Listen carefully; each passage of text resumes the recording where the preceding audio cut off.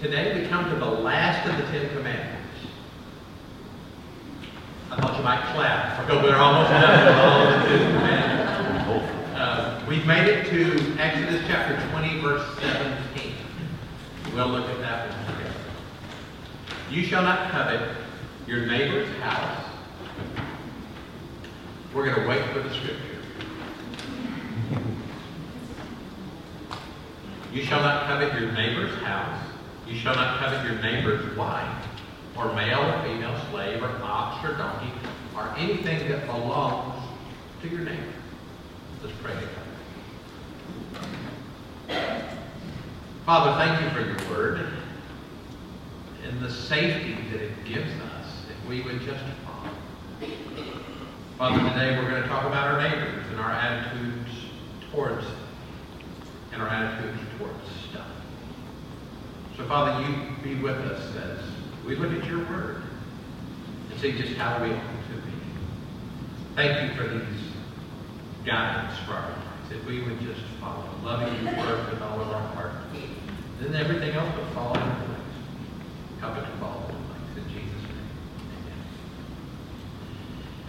amen. Once upon a time, I love how stories begin with that, and this is one of those types of stories about a king and a queen that coveted some land.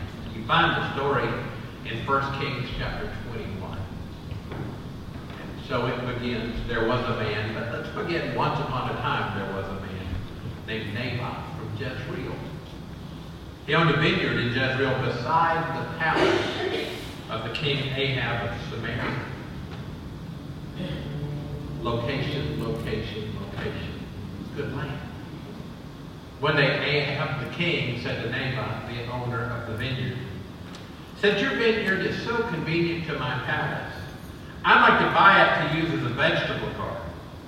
I'll give you a better vineyard in exchange, or if you prefer, I'll pay you for it.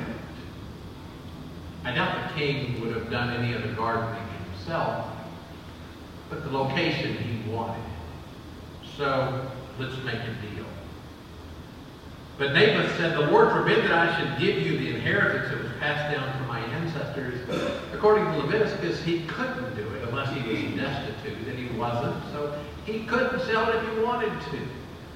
So he told the king, sorry, but I can't.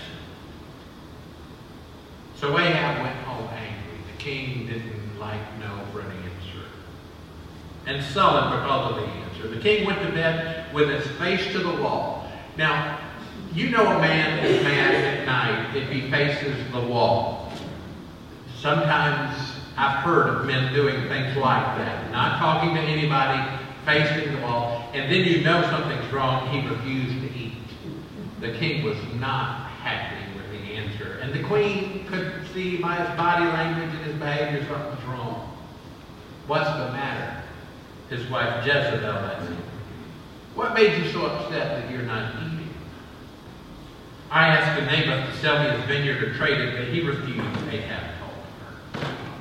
Like a 2-year-old, the king is upset. Now Jezebel, who through history has been known as quite the manipulator. In fact, you don't find many people naming daughters Jezebel anymore. This name is about her. Are you king of Israel or not?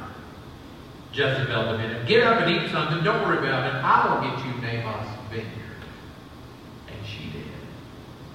She wrote letters in Ahab's name, sealed them with his seal, sent them to the elders and to other leaders of the town where Naboth lived. In her letter, she commanded, call the citizens together for a time of fasting and give Naboth a place of honor. And then seek 2 scoundrels across from him who will accuse him of cursing God and the king. Then take him out and stone him to death. That was her plan. Bearing false witness. We talked about that last week. So the elders of the town, town leaders, followed her instructions. The Jezebel had written the letters. They called for a fast, put Naboth in a prominent place before the people. Then the 2 scoundrels came and sat across from him. They accused Naboth before all people, said he cursed God and the king. So he was dragged outside the town and he was stoned to death for doing nothing. The town leaders then sent word to Jezebel, Naboth had been stoned to death. When Jezebel heard the news, she said to Ahab, "You know the vineyard Naboth wouldn't sell you? You can have it now. He's dead." So Ahab immediately went down to the vineyard of Naboth to claim it. That's the problem with coveting something that belongs to your neighbor. It's not something like your neighbor's. I don't want a car like theirs. I don't want a house like theirs. I don't want a wife like theirs. I want theirs is the problem. And there are several biblical stories we could have looked at today. If you want some homework and you want to read another story about not coveting, go home and read the story of Achan in Joshua chapter 7. A story of great consequences because of coveting. Or remember, we talked about David and Bathsheba. David went and saw, and he coveted his neighbor's wife. But there are also myriad stories from society today. This one really, I remembered. And you remember the name Wanda Holloway from Channelview, Texas? Her daughter was in junior high and wanted to be a cheerleader. Yeah, I remember. They've made some movies after this. That Wanted to be a cheerleader, and so she wasn't sure if her daughter would make it because there was another girl who was very good and was sure to be on the team. So what did Holloway do? She hired a hitman to kill the junior high girl rival's mother, so the little girl would be grieving and couldn't become a cheerleader. That's the way her mind worked. Coveting is alive and well in our society. James chapter 4, verse 2 tells us the truth when it says, "You want something and do not have it, so you commit murder. And you covet something and you cannot obtain it, so you engage in disputes and conflicts. You do not have because you do not ask." James 4:2 defines the problem. Murder, scheming, disputes, conflicts, but it also gives us the cure for coveting. The last part. You do not have because you do not ask. Coveting is a spiritual problem. And if there's something going on in your life and there's something very special to you, we are told to ask. Can you imagine what would have happened if King Ahab or Wanda Holloway had sought God in their situations if they had asked? There'd have been totally different outcomes to the stories. What would God have said? God says things like this if we have trouble with this one. Philippians 2:3-4. "Do nothing from selfish ambition or conceit, but in humility regard others as better than yourselves. Let each of you look not to your own interest, but to the interest of others." Philippians tells us we should prefer our neighbors to ourselves, and if we do that, coveting does not become a problem. Romans 12:9-10 teaches this.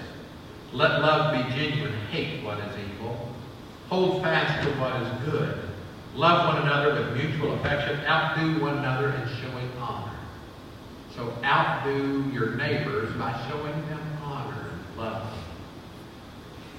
Colossians 3:1-5 teaches this. "If you were raised with Christ, seek those things which are above, where Christ is sitting at the right hand of God. Set your mind on things above, not on things of the earth." Don't worry about what your neighbors have. "For you died, and your life is hidden with Christ in God. When Christ, who is our life, appears, then you'll also appear with him in glory. So therefore put to death your members which are on the earth." And it lists things to get rid of: fornication, uncleanness, passion, evil desire, and covetousness, which is idolatry. Covetousness is idolatry. How so? Well, God forbids coveting because it sets my heart on things of earth rather than things of heaven.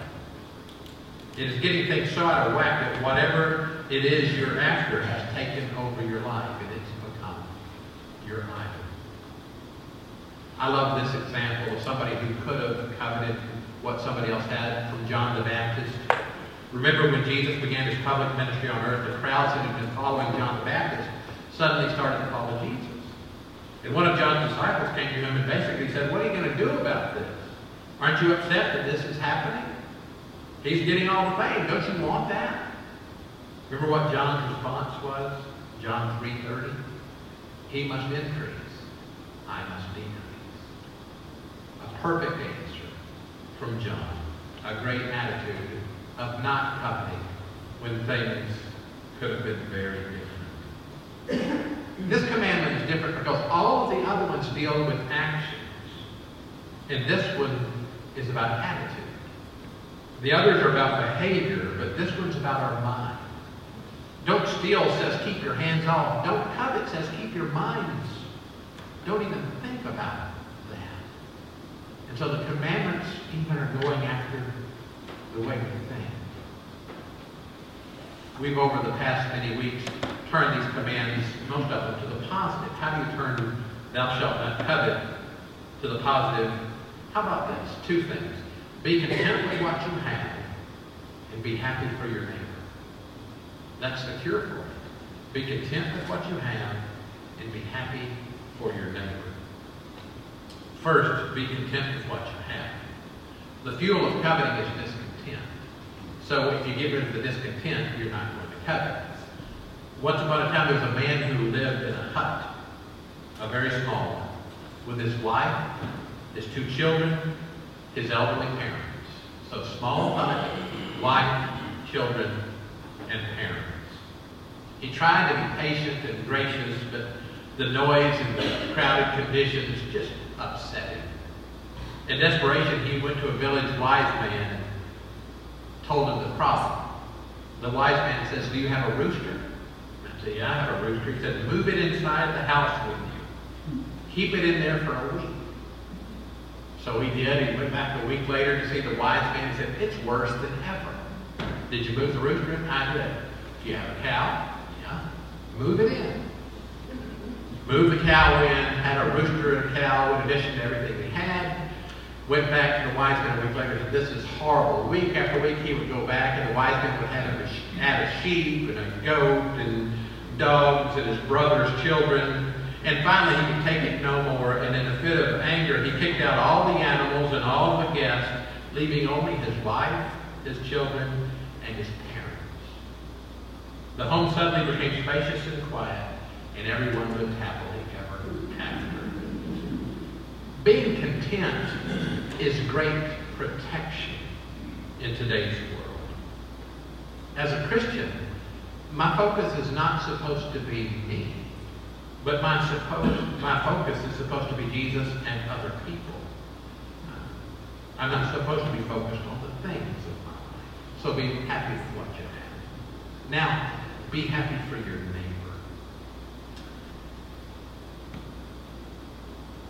It's interesting in our society, and we know how the Scripture defined neighbor in the story of the Good Samaritan.